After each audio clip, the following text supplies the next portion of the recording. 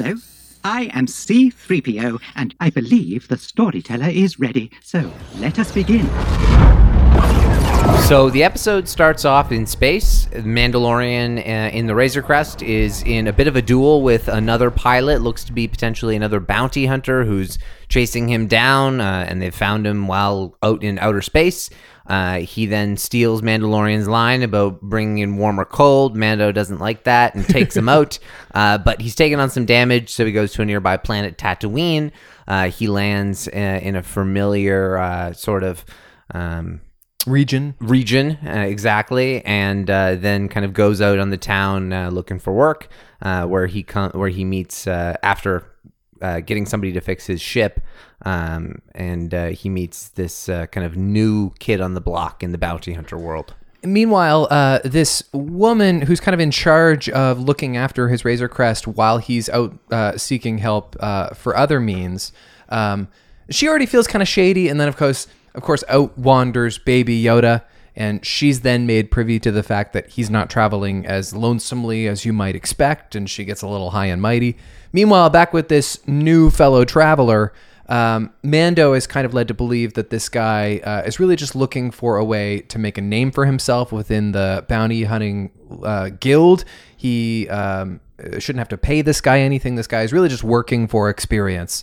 But they run into some Tusken Raiders, and the guy proves to be fairly clumsy, like across the board, very novice. Yes, he wants to make his name by entering the Bounty Hunter Guild. He's got a bounty puck for a very high-end target that Mando can take out because she's a mercenary. She's worked with the Hutts in the past.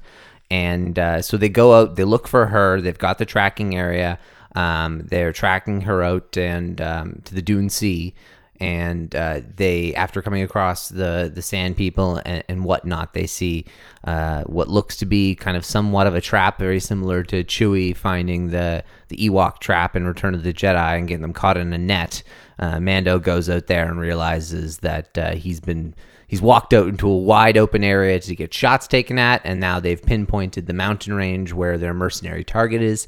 They hide behind a sand dune until nighttime, where they go out and shoot flares to put up distractions in the sky and ultimately pin down their target. So there's a bit of a confrontation between the target and what's his name? Toro. Calican. Okay, Toro Calican. And she's kind of mind incepting him a little bit. She's kind of tricking him into him allowing her to go free by having figured out that what he really wants is to make a name for himself. And she dangles the word legend in front of him. He's really keen on this idea that if he were to take out the Mandalorian, who doesn't have such a peachy relationship with the guild right now, he would be a legend, and that's the way to make his reputation. And so he shoots the target and attempts to overthrow the Mandalorian, but he's, again, just not slick enough for it. Yes, so the Mandalorian's out getting that dewback that was used as a target piece, i.e. the kind of the animal that had that was used as the bait. So he goes and gets that because there's not enough space in the speeder for all of them. But when he goes back and sees that the target named Fennec Shand, when he sees that she's out, then he realizes what's happened, goes back, and then yes, like you said, pretty easily takes out Toro Calican and gets Baby Yoda back, and then they're off on their way. Let's just say off the top, pretty unspectacular episode. So clearly the worst of the season. And that's a shame because it's so loaded with fan service, which I was welcoming of. Like when I first saw this episode and I saw that they're landing in not just Tatooine, but Mos Eisley, like you're geared up. You want to like this.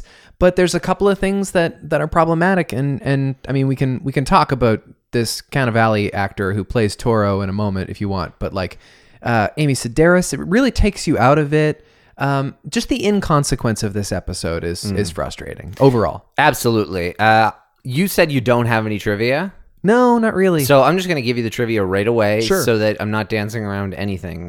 Because I was even in the overview, I was realizing, oh, wait a minute, I've not said Toro Calican or Fennec Shand because they were backup trivia questions. I would have come up with Calican, but not Toro. Yeah. So anyway, they were just backup ones. I realized I've got enough other ones. But Padawan question: what is the name of this chapter?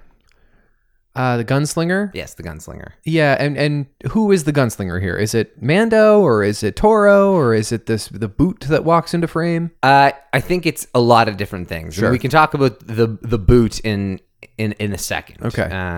Yeah, because that's got a lot in there. That's really the only thing that's especially compelling story-wise about this whole episode, and it happens in the final frame. Exactly, as Yeah. well. And the other character that I've realized I had 3 different character names, always like some of my backup questions. Also, Peli Motto is the name of Amy Sedaris' character, the woman who owns the mechanic area. Her casting in this is just so confounding, and I don't want to overstate it, but Off. almost a little tone deaf. It was like, have you seen Star Wars before? There's just something weird about this. And I think you're trying to make her look like she's from the 80s to create a 100%. faux pseudo Star Wars aesthetic. And so you gave her this weird perm and a huge forehead. And I can't get past how weird her placement is in here. It's not even really any disrespect to her. She's a brilliant comedic performer. It's just, you spend half of the episode going, is that Amy Sedaris? And then the other half going, why is that Amy Sedaris? That's a good way of putting it. Yeah. But no, I couldn't agree more. I think you really hammered it home. And the way I really love the blue leader in Rogue One, because he looks like he belonged from the cast in 1977. Yes. That's exactly what they're trying to do with Amy Sedaris, and it misses. Well, it's easier to do with that character from Rogue He's a One. background character. Well, yeah, and he's wearing a uniform, and he's in a cockpit, and so you recognize that kind of look. But she's this new idea in, frankly, a new Mos Eisley. I was right about to say, this is also another thing, is because the Mos Eisley is different. For one, the fact that you have droids working at the bar as opposed to not even being welcome there. I actually think that's kind of clever. I That think is that's clever. a clever way to demonstrate how things have really changed. Yes, 100%. But even with that said, the charm of Mos Eisley is that there aren't that many humans. The charm of Mos Eisley is all of the aliens. That's why we love Mos Eisley, and that's why it's the true capturing point of Star Wars, but also based on the way that Star Wars has been built out, a bit of a mistake by Rian Johnson with The Last Jedi, in the sense that the aliens are the unwanted. They're the scum and villainy. They're the ones who have been downtrodden throughout the galaxy, whereas the humans are the ones that have wealth and opportunity. Now, that's not exclusive and all, but another reason why Canto Bight should have been all human based, whereas in a lot of these cases you have the backwater areas are very frequently rich in different cultures as well. So it's not like a singular, it's not just a bunch of people from a particular alien race that are poor and downtrodden. It's just all of the poor and downtrodden congregating in a singular place. Right, almost like economically something happened to maybe all of Tatooine post Return of the Jedi that just changed its personnel integrity. We know, there's been no one for so many years around the Skywalker farm.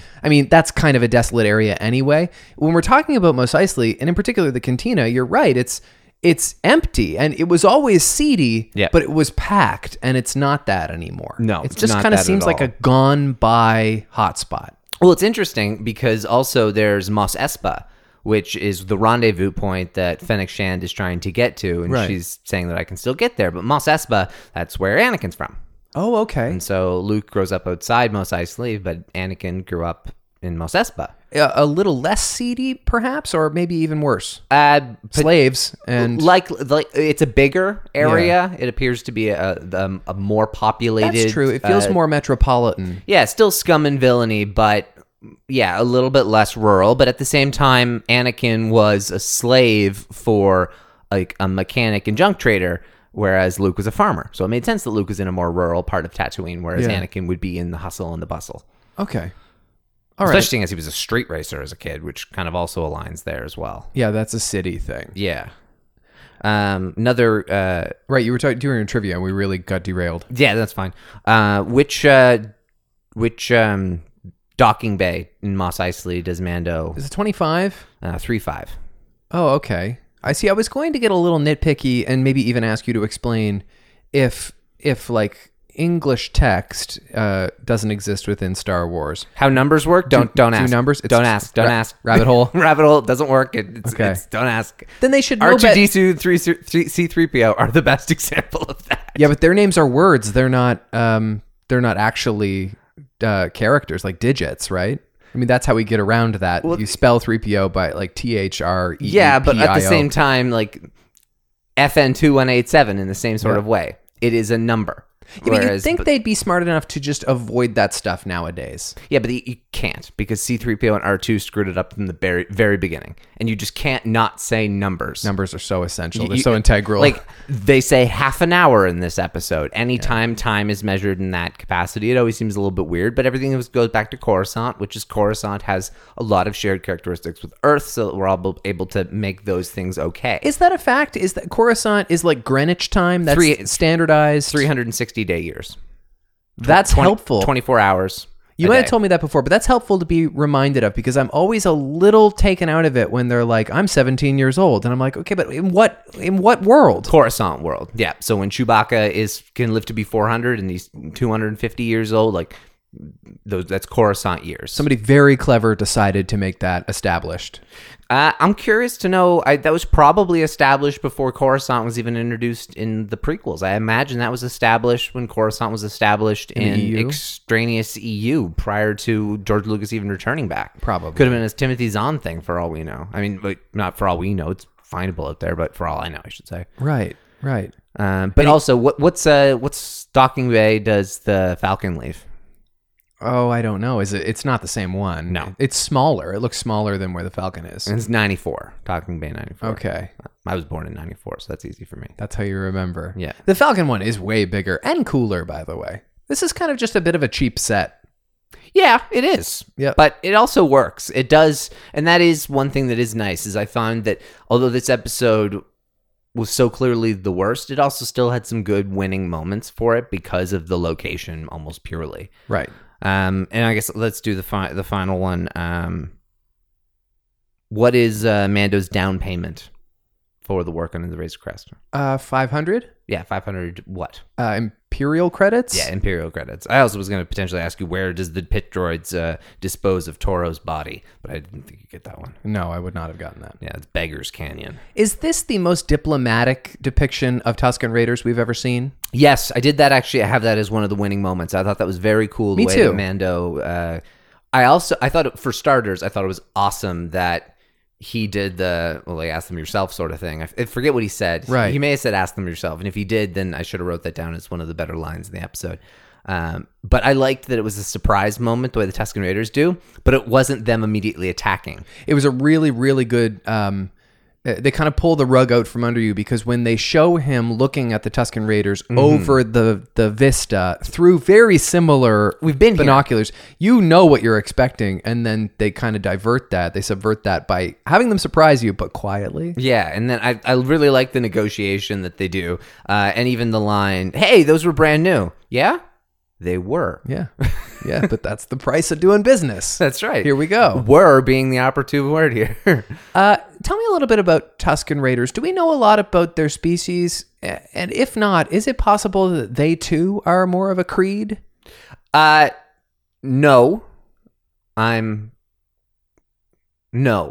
quite quite positive. No. However, I did have that as actually a pretty good line. Tuskens think they're the locals. Everyone else is just trespassing. That's true. Because in a certain way, it maybe is. We don't know. Maybe the Tuskens are the only locals. Maybe humans are local there. Oh, look, there's a lot of unpacking you can do that I mean, the Tusken Raiders are the natives to the land. You can pretty quickly get in kind of dicey territory discussing who they are representatively and who the real villains are. No. Like the Clone Wars, like almost every planet you get an example of that. Yeah. So I mean that's laced throughout Star Wars. So Good. like, well, even the Ewoks. The Ewoks are the prime example of, or I guess not so, because it's less. They're not viewed as necessarily the enemy. They're not a threat to really. Although they are at the start when the Ewoks capture Luke and Han. But they have the higher ground when they do that. Yeah, they have the right to do it under the circumstances. Yeah. That's what I'm trying to say. And so it's another good kind of understanding here, and it's good that Mando gets that. But my point is, we kind of vilify the Tusken Raiders, who don't just like go out looking for trouble. They're just defending their territory. No, they do kind of. They're a very They are lawless. Yeah, they're a violent species. Okay, They stole Shmi. that's true. That's a good point. They're a violent species. You know, I just thought, because we don't get a lot of like up close looks at them as we did here, and I just thought, like, is it possible that that's just a human wrapped in sun protective cloth and some kind of weird binoculars because that's what their creed does? If you say that's factually canonically not the case, that's fine, but that could have been an interesting twist. Yeah, I forget whether it's like religion or like skin not being like sun capable of like exposure wise. I think it's like a kind of a cultural thing to not take it off. Although Rey was actually supposed to be dressed up as Tusken Raider as her disguise at the start of episode 9 in Trevorrow's script. Oh, that would have been interesting. Yeah, because you know how there's like the Leia's Bausch in the Return of the Jedi when she's going to rescue Han. Rey would have had kind of a like there would have been a Tusken Raider kind of in the background, and you would have been like, that's a little interesting. Do they exist outside of Tatooine? Well, in this instance, I guess they would have. I don't believe we've seen them anywhere else with Tatooine. Obi-Wan has interactions with them in Legends in his 20 years. He has plenty of interactions with them. Because until that Rey goes to Tatooine in the final moments of the Skywalker saga, this is the only time we have returned to an original Star Wars planet since Disney's acquisition. And that was what was so invigorating about this moment. Well, no, we go to Yavin in Rogue One. Okay. That's pretty important. It is. Yeah, okay. Fair enough. But Tatooine and Mos Eisley, I mean, this is very exciting. Without a doubt. I am trying to think if there's another one, though. You might be right. That might be the only one. Certainly not in episode 7, 8, 9, because it always bothered me that they wouldn't try to incorporate that into the story. It seems so natural. Yeah, and they don't do it in Solo either. And that was the only way they could tonally make the prequels feel like the same series as the original trilogy, which otherwise they didn't. But they went back to Tatooine and you're like, okay, I'm at home. Yeah, there were a couple planets that they really should have considered going. Well, Coruscant being the number one full stop that they should have gone to in the sequels. But story for another day. Agreed. As Maz would say. Yes. Okay, I'm a little scatterbrained here. Should we rip off the Band-Aid and talk about what's his name? Boba? Okay, let's talk about that because that's a more joyful conversation. Oh, you want to talk about okay, let's talk about the Spurs at the end. Okay. It's almost definitely Boba Fett. It's the kind of shoutout that you do to the most hardcore of fans that no one gets like that doesn't blow it for anybody. It doesn't make it obvious. It doesn't feel like you're like setting off your firework too early. It feels very subtle where you don't know for sure, but if you know the sound effects and like the subtleties, there's a cape, you can enhance the lighting and zoom in and so you can see the fact that okay, this guy is dressed in a similar sort of way. He's got a holster. The boots are not identical to Boba's boots, but they fold down at the top the way Boba's boots do. And we understand now that he doesn't have his Mandalorian armor anymore, so who knows what he's wearing. Exactly. And we also understand that he's not necessarily wearing that armor. Now, under those circumstances, the Spurs associated with his uniform and is Cobb Vanth in Boba's gear who we're meeting there. Right. Not likely. I believe it'll be Boba and it'll be him looking different and it'll be almost definitely because Tamara Morrison has been recast. I think they have to do that. Yeah, but if they're going to build to something, it's got to be Boba Fett. That's why that's the obvious thing you think about when you first see imagery of The Mandalorian. Mm-hmm. You think of the classic image of Boba Fett. That's the reason they're doing this show, is because it would be too weird to do a Boba Fett show. Yeah. But if they could find a way to weave him in and give him the cool, badass story in live action that he's always deserved, they're going to do that. Make him the villain even. That would be cool as hell. At least rivalrous. Yeah, absolutely. And like have it... It'll be weird, though, because the face that we recognize... Like, what is going to be the telling moment when we see him again? Well, we recognize the actor. That's the only thing that it can be, but that won't necessarily be the first thing that everybody will think of. Right. People will have to go to like a Jango Fett connection. There must be something, maybe the cloner associated in that way, because Boba knew the cloners. I mean, his dad is an unaltered clone. Right. So like Dr. Pershing from the earlier part. Maybe there's an association there. Maybe Boba Fett has been hired by Dr. Pershing because, okay, we couldn't get it done with one Mandalorian. There's one guy that we know. I've heard of him. We don't want to have to work with him, but maybe we have no other choice. Yes, we've worked with his kind in the past. We've worked with actually someone exactly like him in the past, and it didn't work out. Right. He kind of lost his head. Yeah. But well, maybe there's a little subtextual allusion when Armando says in this episode, "She's no good to us dead," which feels like a little similar to Boba Fett's line in Empire Strikes Back. Yes. Fuck, I didn't get that. Yeah. Good one. Yes, great catch. And I blew it up as well, and I can show it to you after, but it's like it's not much. You really don't get to see. They go so hard to show you nothing. So you see a boot and part of the bottom of a holster. Obviously, when this episode first aired, you and I discussed about the likelihood that this is Boba Fett's boot. And then as the season went on, I kind of started to wonder more, especially as it finished. Maybe that's just what's his name from Breaking Bad. A lot of people kept thinking it was Moff Gideon. I really, really didn't think that. Okay, that was a big thing though. But before he showed up, people were thinking maybe it's one of those two. I don't for a second think that's it. It doesn't link. No, there's no reason to not show him. And also, when he shows up in episode 7, he didn't show up with like spurs, like. True. And then oh, this is the guy who was following Mando before. Right. So under those circumstances, no, I think it's Boba Fett or something that alludes to the story of Boba Fett and finding out an answer associated. But that'll probably be a season 2 thing. Toro Calican has some of the makings of an okay character. He gets some of the better dialogue in the episode. He just can't act. No. He can't act. And he looks like he sent an email before. I know that's my thing. I always focus on that. He has like a weird look to him that I just don't buy. I am already putting up my blinkers when I see him with his feet on the table in that booth. Yep.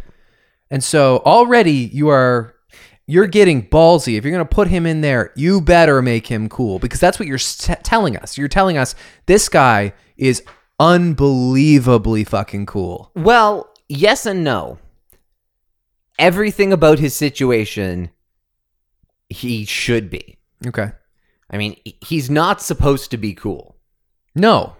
But at the same time, he's not supposed to be as incredibly lame as he is, I don't think. No, I agree. But what they're going for, and I think it's even more obvious than anything, the earring? Who is the most famous badass to ever wear one earring? Other than pirates. This feels like a trick question. I mean, Harrison Ford does wear earrings. Harrison Ford, yeah. I think that's even a direct call to Harrison Ford, on top of the fact that he's wearing a vest and that he's like... Well, have you not been talking about Harrison Ford this whole time? Because I have been. Well, but that's what I'm saying.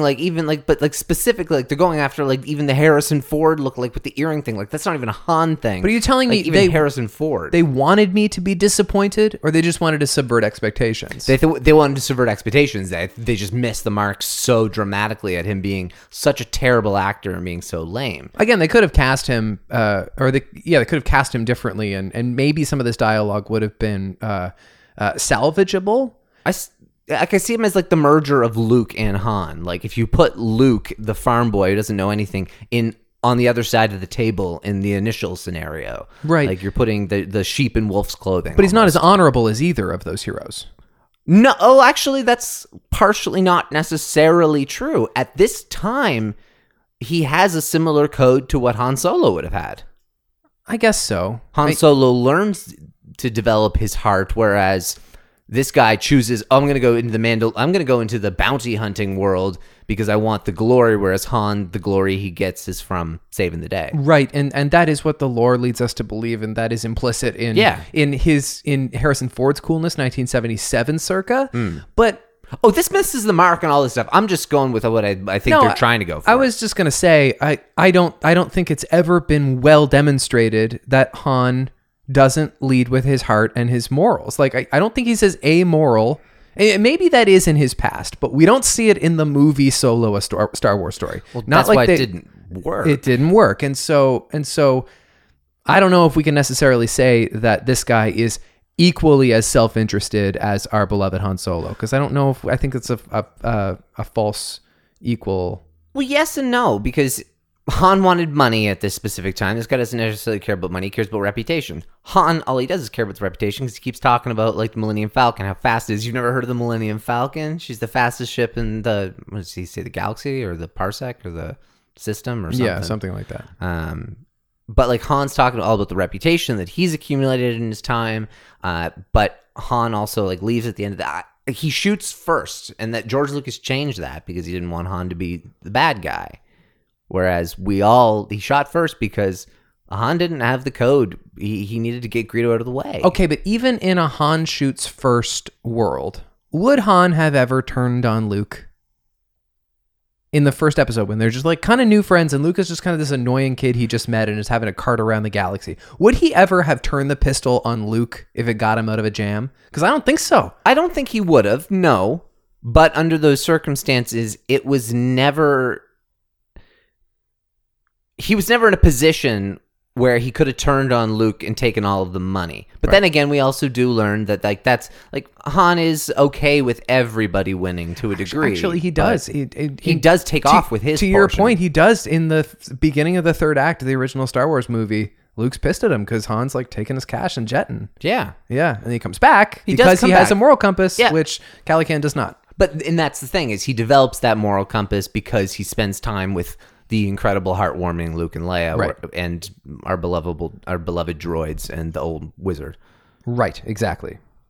Now, But yes, Jake Cannavale, shit actor, and I feel comfortable saying that because he also shat on Star Wars a little bit. Yeah, he's a And brat. Fuck him. yeah, I don't feel any kind of remorse about that. I don't have a whole lot to say about him except for that He sucked. he wasted it. Yeah, but I mean, it's good that he's gone from Star Wars. He's dead, and he already talked about how he's never done anything significant in his life, and he died in this episode, so we'll never see him again, which is great. But he had some of the good quotes. Looks like you're stuck with me now, partner. Yeah. Who wouldn't want to be a legend is a good line. Yes, it is. That might be the title. I was agreeing with that too. You're smarter than you look from Peli. That was good. All right, sun's down. Time to ride, Mando. She's no good to us. Dead. You already have something the guild values more than me, and you don't see it. I mean, that's kind of good. I liked Peli's line as well of, "Oh, that was really loud for your big old ears, wasn't it?" How about she's got the high ground? She'll wait for us to make the first move. Yeah, that was another one of my favorites. It's fan service. Absolutely. Oh, it's huge fan service. There's another one of those in Jedi Fallen Order as well. Is that right? Yeah, another quote like stormtroopers talking about the high ground. I don't know, something with bones in it. I liked that. Yeah. What does that mean? Just meat. Okay. All right. An animal of sorts, like the frog. You know what I'm noticing about Baby Yoda in this episode? He looks like a baby, but he does have white hair. His little peach fuzz, is white like an old man's hair. That's funny, because Yaddle does not have white hair. Is it brown? Yep, looks Yaddle's weird. Yaddle's the worst looking. Yaddle is creepy as fuck looking. Yeah. You know, I was watching Empire Strikes Back last night, and that first scene with Yoda is charming, and I know that there's something to be said for the puppeteering of these characters, or the animatronic of these characters, more so than the CGI. But to see this Frank Oz, like this practical puppet, like wield a lightsaber, for example, would be so insane. It would be ridiculous. It would be so, and I actually I'm not a fan of ever seeing Yoda's lightsaber, but like in this particular, like his look changes so much. You will be. His dying words. No, those are his words when Luke goes into the cave. Oh yeah. Like something about fear. When I picture will be. When I picture Yoda's death, all I can see are his teeth, and His teeth are bad. it's creepy. I shouldn't be able to see Yoda's teeth. I always picture forever sleep, and then he's pulling up Qui-Gon's cloak like, fuck off, Luke, we're not talking about this. Is it Qui-Gon's cloak? Well, yeah, they did that in from a certain point of view. So his blanket that he wraps himself up in is Qui-Gon's cloak. That's terribly sweet. I know.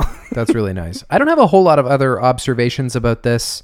It could have been a really exciting, gratifying episode, and it kind of rings hollow because it has a few pieces that just feel weird. And it was the first episode that wasn't written by Jon Favreau, and so maybe he was like trying to hand it off, and that was just a little bit clunky. I think it was, we've got 7 episodes. We don't want 7 episodes. We want 8 episodes. And we also want to place one kind of subtle hint. Let's do also a little bit of fan service by going back to Tatooine. So we can introduce the Boba Fett thing. We need an extra episode. And Favreau was busy, so they got Filoni to write it. Yeah. And they said it's got to be like a bottle episode. It's got to really have no connections to anything else.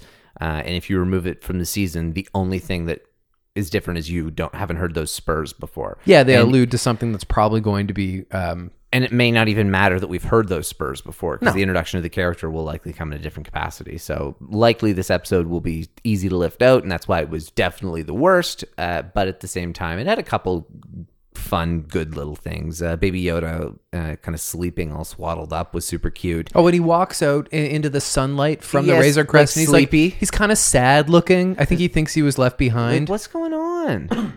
Yeah. And then after, when he's like excited, hiding behind the baskets at the very end, after Jake Cannavale gets shot and he has to jump out of his arms. Right.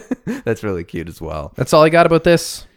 Yeah, the only other thing I had here was just the strategy that they had to get the drop on Fennec was kind of cool. But the fight that Toro and Fennec had was so horribly lit. It was really like straight cheesy. from Solo. And Yeah. you couldn't see a damn thing. Also, cheap set, like cheap production design in this episode overall. A couple times there That was was just a green screen. It's just a big green room. the volume, Colin. The volume. What about the volume? No, sorry, that's what the technology is called. Oh. The green screen style. Oh. It's constantly like the screen is always not. It's never green. It's always Right. doing something I and see. or active. But yes, no, it's called the volume. The volume, which is well, a it was very fierce. douchey name. I think so. All right, well, let's move on to the news. Yes. Did you pay attention to any of the news? Well, I got sent a link today that I realize now I never really fully explored, but I think we had a little... Who sent you a link? Becky. Oh, okay. I think it's a little bit of an update about like future worlds to be explored, right? Yeah, so there's a lot of things actually to talk about in kind of the world of news, and I'll just I'll go through them bit by bit. Let's start off with animated television. Okay. So the Clone Wars. Clone Wars has kicked back off. The first episode was really quite good. It was a clone-focused episode. It was extremely similar to the not fully rendered versions that are on YouTube. So there's about 7 or 8 episodes that are on YouTube that have always been unfinished. And it looks like of the 12 that they'll be just doing all of those as well, and then giving us one more arc on top of that. I think that's good news for somebody who favors integrity in storytelling, because Yep. this shows that they have a singular vision that they intend to see through. Yep, and Dave Filoni, I mean, he's thrilled to be able to do that, and it's great that we're actually able to see that too. And it also leads me to believe that there's going to be some cool as shit stuff in those 4 episodes that could have never made it online because it couldn't have been seen. Oh, sure. Additionally, if that is the case, we will see Boba Fett in his Mandalorian armor in the Clone Wars. Okay. Because he never got to that point. He's been a teenager and he's worn other kind of armor, but there is an unfinished episode where he's wearing his dad's armor painted. We actually see him get the dent in his helmet. Anakin must be pretty tormented in these episodes, right? Because he's right on the verge of turning to the dark side. These episodes are going to cross into Revenge of the Sith. That's awesome. And potentially beyond it a little bit at the end. And so it's really exciting as to how deep this can go. Like there's a pregnant Padme in some of the like trailers and such. And yeah, Anakin's going to be very tormented, but I thought it was visually phenomenal looking too. It's one of the best. It was the best animation I've ever seen for Star Wars. So what else do you glean about the bigger picture, given the fact that they have just been using their old original material? Well, that's another interesting thing, because I had been saying before how I believe that further cemented the likelihood of the Rebels sequel and that there would be an animated series. However, I did hear from...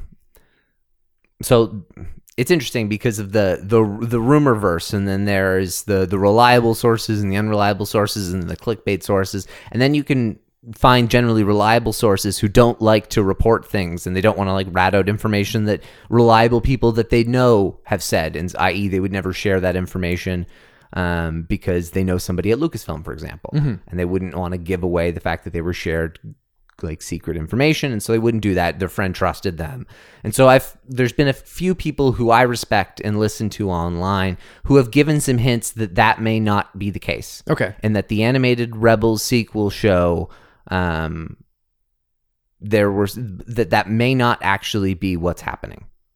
And that was a very reasonable belief, and that people were talking as if that was something coming, but that may not be actually what it is. Okay. So I don't know what that means. Maybe it's going to be very vague.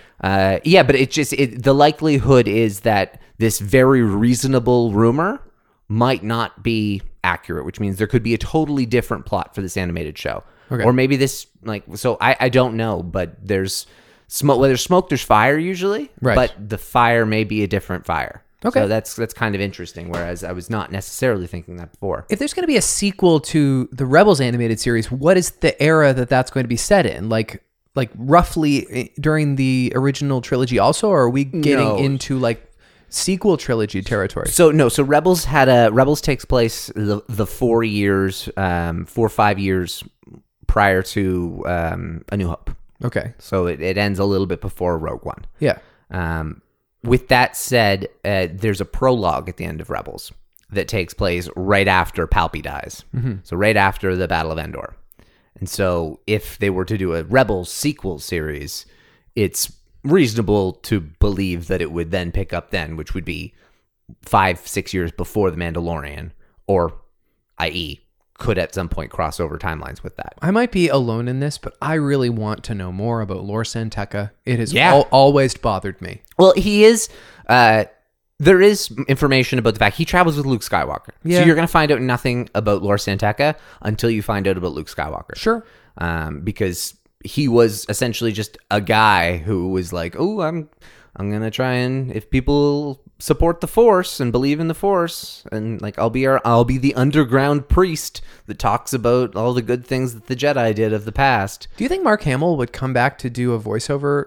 I've Luke Skywalker? always wanted Mark Hamill, because it makes just too much sense to just do what you do with the Clone Wars, but do young Ben Solo, Lor San Tekka, Mark Hamill. It just makes too much sense. People would be psyched about that. People would lose their fucking minds. I think they could get Mark Hamill. I mean, they might have to pay him a little bit. I hope they pay him through the goddamn nose. They're not going to pay Adam Driver. He won't do it. No, he wouldn't do it, and that's fine. The way that, but look at what Matt Lanter did with Clone Wars. It can be done. It can be done, and like Mark Hamill's the kind of person where that's enough that you'd be able to get a shit ton of people who wouldn't normally watch animation to watch the animation. Yes.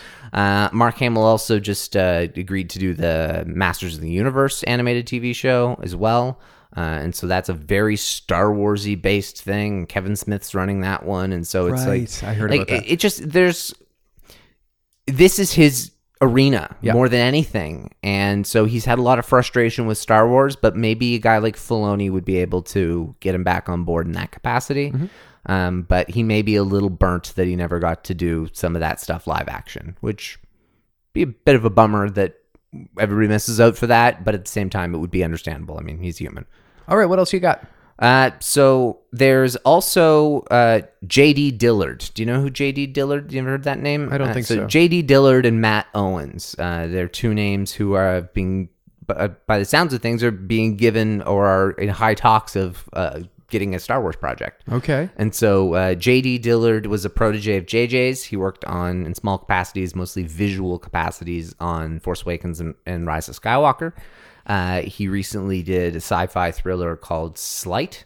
Okay. And so he directed that, and he's potentially, he's highly, by every source there is, THR, Variety, all of them, that he's getting a Star Wars movie. Wow. Whether that's on Disney Plus or in the theaters is unknown. Interesting. Now, Bob Iger said they wouldn't do movies on Disney Plus. Nobody's remembered this. There's not a single source in the world who's remembered that he said that. Yeah. So under those circumstances, it makes me believe that maybe they're trying to go for something to fill the time slot in 2022 that they had promised when Dan and Dave were going to do it. Or maybe they changed their minds. Or maybe they changed their mind. Or maybe this is a television show and not a movie either. Either way, something new to be excited about. Yeah. Matt Owens was a writer on Luke Cage and Agents of S.H.I.E.L.D. Okay. And so he's going to be penning this.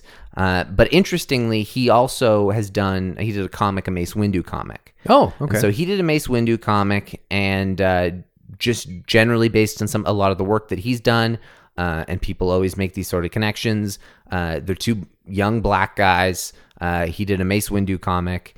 And there's also the potential of being able to use a Donald Glover. And so that is, within 24 hours, has now become the direction that people are thinking, well, is that the project that they're going to work on? Are they going to kind of pick up in that area in the sense of you can do more Lando stuff? Yeah, take some of the bones that have been set up by Solo and being able to kind of create a new project in that regard. Okay. And so I'm not saying that it's necessary. I don't think it has any actual... I don't think there's any actual traction or lot. I think this is purely just speculation that as people have joined upon, and so thus Donald Glover now becomes the image because nobody knows what J.D. Dillard looks like, so they'll just use a different person that they can slap. I'll tell you photo. One thing for sure: Donald Glover is not committing to doing a series that he's not running himself. Maybe a movie because it pays and it allows him to do more of the projects that he wants to do, but he's not getting tied down by someone else's long-term contracts. Not Donald Glover. No, I would agree, but I also don't see very many things doing what The Mandalorian is doing. I see The Mandalorian as being one of the few... it's a limited series, but I believe it'll be a limited series of a minimum of 4 seasons. Whereas, like the Cassian show, I could see being a limited series that gets 1 or 2. Okay, but limited series is a meaningless term because every series is limited. Yeah, no, limited meaning it starts with an ending in mind. Okay. In that, under that definition, in the sense of that it's not going to potentially run on for however long they can get it for. Right. And so under those circumstances, Obi-Wan's going to be a limited series of what we were told was 6 episodes. Maybe it's 4 now, but it's a singular season limited series. If we did a Solo series or if we did a Donald Glover's Lando series, I believe it would be limited in that capacity. Maybe. Whereas if we did a Kira Maul series, I could see that being open-ended or limited on a longer arc because the requirements, the people that you'd be getting, the stories that you can tell, the side arcs. Whereas Donald Glover is a singular character with.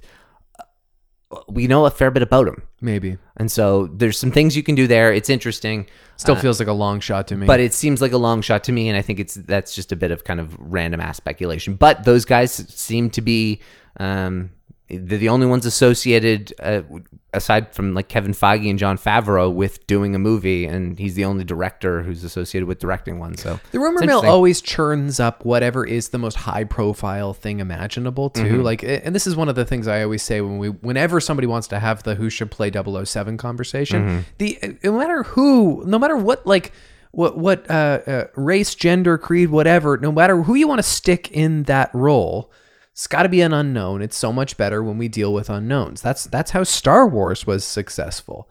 And so, I mean, not exclusively, but like, I'm way more excited to see what somebody does with new turf. You know what I mean? Really? Yeah.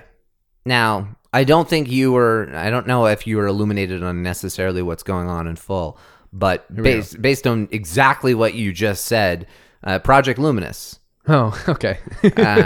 Yeah, I did know that term. That was not intentional. No, but when it comes to new area, Project Luminous was announced February 24th, which I don't know what's today, whatever it is. Recently, this week. Today's the 25th. I think this will come out on the 26th. Yeah, so Project Luminous was announced, and it is a multi-cross-platform project. I'll read the quick kind of definition. This will be Project Luminous. So it's going to be comics, other publishing platforms, and essentially it's building a new era out of the High Republic, as discussed before. Right. And this will be across multiple platforms, telling stories with similar characters. And so it's about building out an era. It will be seen as incubation for exploring what Star Wars can be. And it takes place 200 years, not 400 years like it was rumored to be. Okay. But 200 years before The Phantom Menace. And they have shit tons of artwork already made. Wow. And so they got like the guy who designed Darth Maul to come in and like work with them so that as they're writing stories, they're creating characters as if they were making a movie with them. And as they're like creating a comic series where they're cross-platforming it with different events that align with the novels. And so it's going to be built around the Great Disaster, which will be a natural occurrence that shakes up essentially the foundation of the galaxy. Wow, okay. The Jedi act very much as Texas Rangers at this time, patrolling the outer areas of the galaxy that are less, I guess, aligned with Republic values, less, what's the word I'm looking for here? Just structured. Structured, just modernized. It's late. I'm losing my words about indoctrinated. Made into a civilization. Right. My words are escaping Civilized. me. Yeah, not the word I was looking for. Anyway. Okay. But essentially, yeah, so exploring the potential unknown threats of the galaxy at this time period. The Sith will be in the shadows, but the main villains will be the Nihil. It's spelled Nihil. Okay. And these are essentially just like warmongering, mercenary, like they describe them as Sid Vicious in space, which I don't really know fully what that means. But they're very orc-like. They're supposed to be like evil Vikings of of space. Okay. And that they create a lot of problems on planets, and Jedi come in that capacity. But some of the artwork is crazy. Everybody's got a lightsaber. It's a handful of crossguard lightsabers.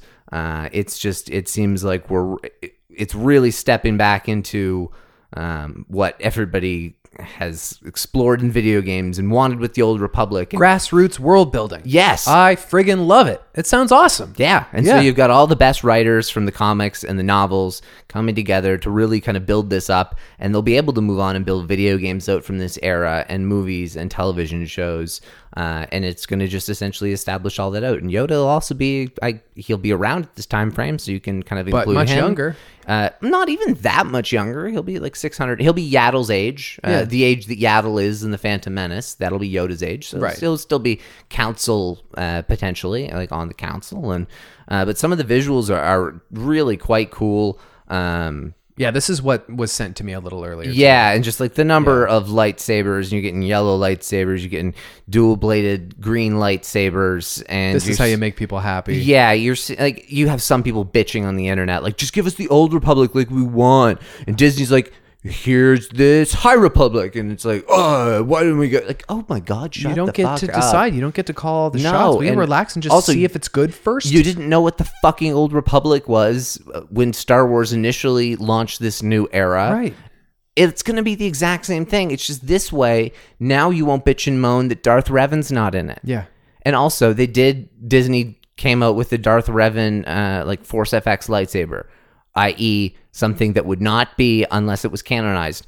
Emperor Palpatine, all of the legions in The Rise of Skywalker were named after famous Sith. They named them after Old Republic era ones to canonize the names, basically saying all your shit we're going to say is canon on surface level. So the legends you can believe for now, believe those legends. We're going to go back 200 years, shape the galaxy, and then maybe if we want to go back more, we can after that. Right. But you don't need to necessarily do it all in one foul swoop. No. Go back 200 years and let us explore this time period.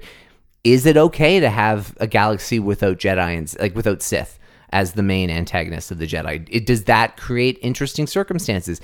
Maybe it doesn't. Maybe it creates different. Maybe it creates smaller sort of scale. Like, what is this? The Great Disaster. There's going to be a book. It's called The Path of Light, I think. Light of the Jedi.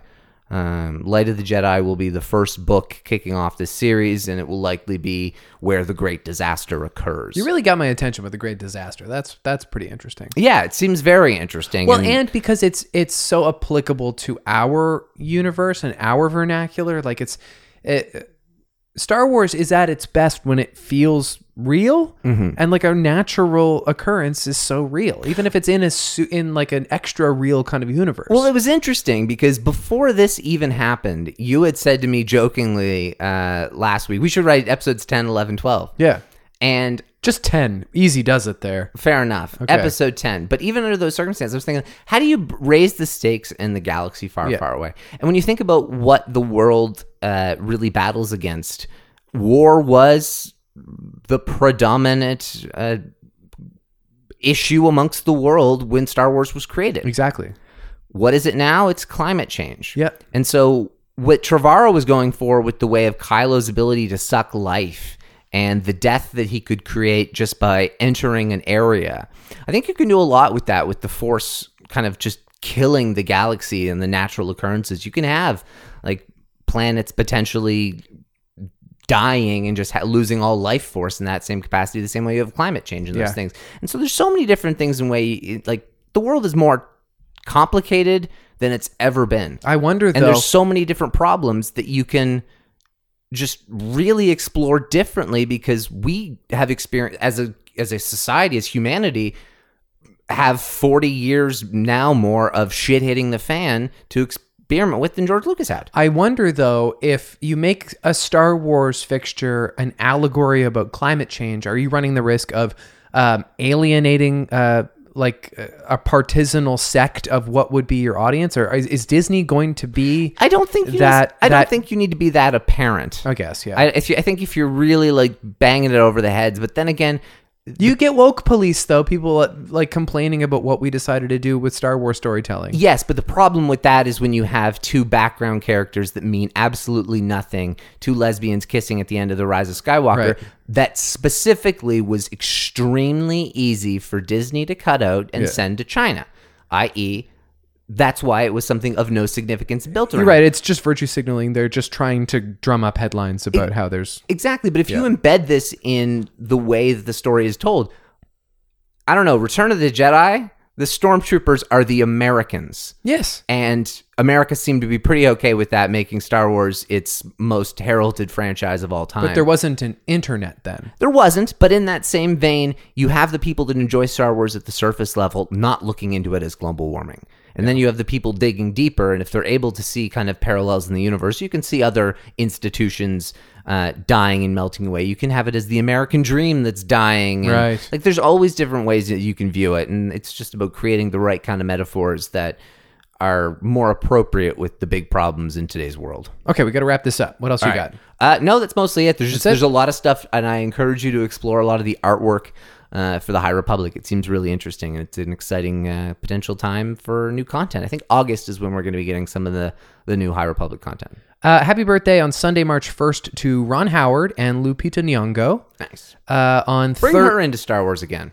Yeah, we might as well. I mean, she's been around forever, this character. We might as well learn a little more about her. She's so underserviced in episode 8 and 9. No, I mean, like, yeah, bring Maz back, but also bring Lupita in as anyone else. It doesn't matter. It's not like her Maz voice is a regular voice. It kind of is.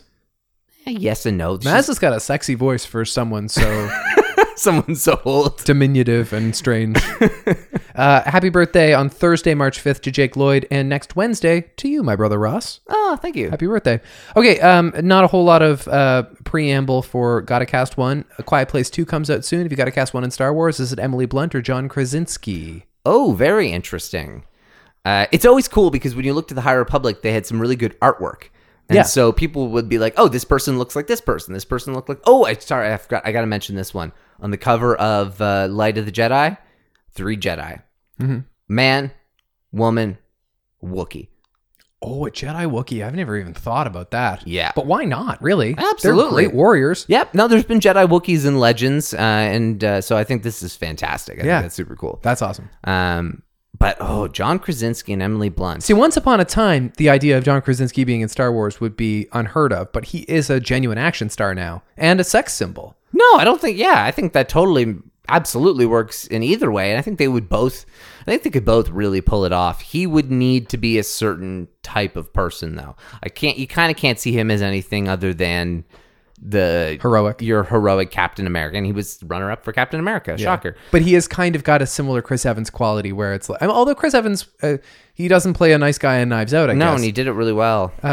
Yes, but he's still smarmy. I have a hard time imagining Krasinski being smarmy. No, I can't really see that. But maybe. I could see Krasinski as being a bit of a Mace Windu type, a bit of an Obi-Wan type, maybe someone who's just very, very, very by the book. And Emily Blunt, she could play anything. But I'm going with the High Republic era for both of them. And I think you could get either of them to play Jedi. I think they're just too...